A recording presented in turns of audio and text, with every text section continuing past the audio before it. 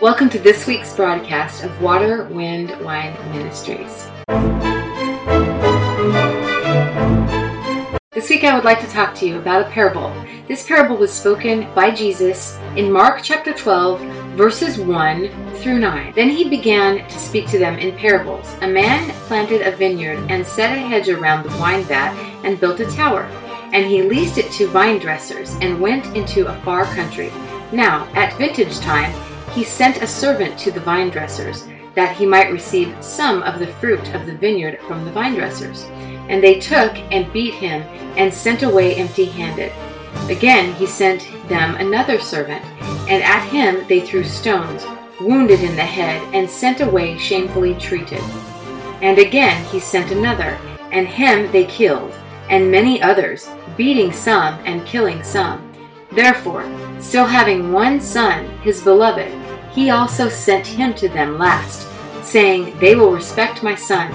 But those vine dressers said among themselves, This is the heir. Come, let us kill him, and the inheritance will be ours. So they took him and killed, and cast out of the vineyard.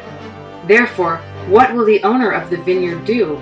He will come and destroy the vine dressers, and give the vineyard to others. So I read that passage without the italicized words, because the italicized words in the King James Bible were not in the original text. So sometimes it's really important to leave those out. You can get a better picture. I believe that the Holy Spirit lit your mind up when I was reading the way that I read that parable. But that's not what I want to discuss today. Today what I would like to discuss with you is, this business of the inheritance. Now we know that in this parable that Jesus is the Son, of course, and the owner of the vineyard is God. We know that the vine dressers, the original ones, are Israel and the Pharisees, okay? So we need to know that, and Jesus talks about that later. I'm not going to get into that because I want to get to the point.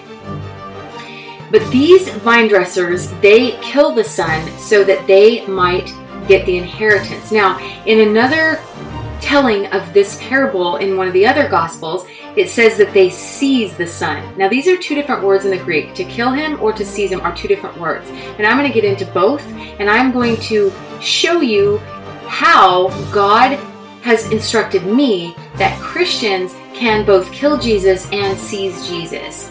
Now, that what I've just said might be a little astounding to you and off-putting, but please just give me some grace and stick with me. These vine dressers, they wanted to receive the inheritance, and so they figured if they kept killing the prophets or kept stoning the prophets, then they would be able to have the inheritance longer. So that's, of course, a picture of Israel and what they did with the prophets that the Lord sent to them. And lastly, God sent them his son. Now notice, first of all, that God didn't send anybody else after that. Neither did the owner of the vineyard. He didn't send anybody after that. That's very important to note because there's no one else coming for Israel. It's just Jesus, and that's enough. So that's number one. Number two, these vine dressers thought, aha, we can kill the son and the inheritance will be ours. Now, I want to talk to you about inheritance, first of all. The nature of an inheritance means that you can't do anything to inherit it. In other words, just by the virtue of the fact that you are born, you receive an inheritance. It's generally after the person who gave you the inheritance dies. And so you can't receive it until they're dead, and you can't do anything to receive it except for be born, which of course you have nothing to do with. So the fact that the Pharisees wanted to steal an inheritance and let it be theirs is completely nonsensical. Let me just set the stage for you. These Pharisees in their hearts said, aha, we'll kill the son and then we'll keep the inheritance. What did they think that the owner was going to do? When he finds out that his son is dead, is he just going to go and say, oh, well, possession is 9/10 of the law, and since you're already on the vineyard, I'll just go ahead and keep it and I'll just go bury my son? Obviously not. Obviously he would be angry and he would go and he would take back the inheritance. So at best, they were going to be able to keep it for a little while until the landowner showed up in a matter of days at most to see about his son. You understand? And then if they were just going to seize his son and give a ransom, in other words, we'll give you your son back if you give us this, then the same thing would happen. The owner would go to the vine dressers and he would get his son and get his vineyard back. So either way, they weren't going to get to keep the inheritance because it was still the landowners because he hadn't died. Okay? So that's the point. And here's where God showed me that Christians are with this right now. Christians, what they will do with Jesus, they don't even think they're doing it with Jesus. They will both kill Jesus to receive the inheritance, and they will seize Jesus to receive the inheritance. How do they kill Jesus to receive the inheritance? The number one way that Christians today kill Jesus to receive the inheritance is by pious actions. What they do is they say, oh, well, I have read my Bible and I have gone to church and I quit cussing and I quit drinking and I quit sleeping around and I quit all this bad stuff, or worse, they never did any of that bad stuff and they've lived a completely pious life. And both mindsets drive them to think that they somehow deserve the inheritance. So they're trying to earn something that you can't earn. But I'll go you one further. They're actually trying to steal it from Jesus because he's the only one who actually got the inheritance by laying down his life for us.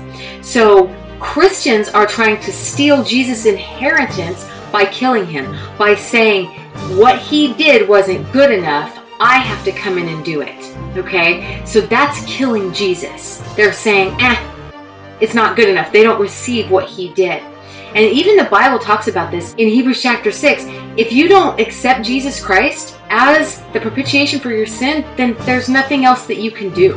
And so what they're doing essentially is killing Jesus by their actions, saying, get him out of the way. I'm going to sacrifice myself. You understand? And so then what also they do is they seize Jesus. And this is what I like to call greasy grace. It's not really the way that I've heard greasy grace before explained, but it's the way I explain it to a lot of people. Basically, people are bargaining with God because of the expansive grace of God. They're saying, Lord, I will act right if you bless me with this. Basically, they're holding Jesus as ransom. They're saying, I will walk in the divine grace that you've given me. I will walk in self-control. I will walk in not drinking anymore. I will walk in not cussing anymore if you promise to bless me with a new job. In other words, they've captured Jesus and they're like, aha, I got it. Now I can do what I want and I can make you do what I want you to do, God. And so that's how they're seizing Jesus. I hope this makes sense to you. So I want to caution you in this video today. Do not kill Jesus by your own pious actions. Do not say, oh, well, there's no need for Jesus because I deserve this because I've been acting so good. Do not seize Jesus by saying, Lord, I will act right if you will bless me with da-da-da-da-da-da. If you find yourself doing those things, I ask you to repent for bargaining with God like that and just take his grace for what it is. Grace not to sin, not grace to sin. And then don't kill Jesus thinking that you're so good that you don't need a savior. In other words, don't use all your actions and say, Lord, I did this and that. Now, why aren't you giving me this blessing or that blessing? Because that is killing Jesus. If you're doing those, I caution you to repent and to talk to God about it. Incidentally, I just want to bring up this little point.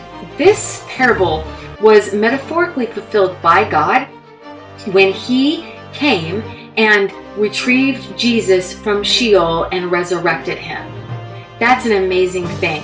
Because God in the parable is the vineyard owner, and he said that he will come and he will take those vine dressers out and he will give the vineyard to somebody else and he will kill those vine dressers. And even though God didn't technically kill them, because they were cut off from life, they died in their sin just like Jesus said they would.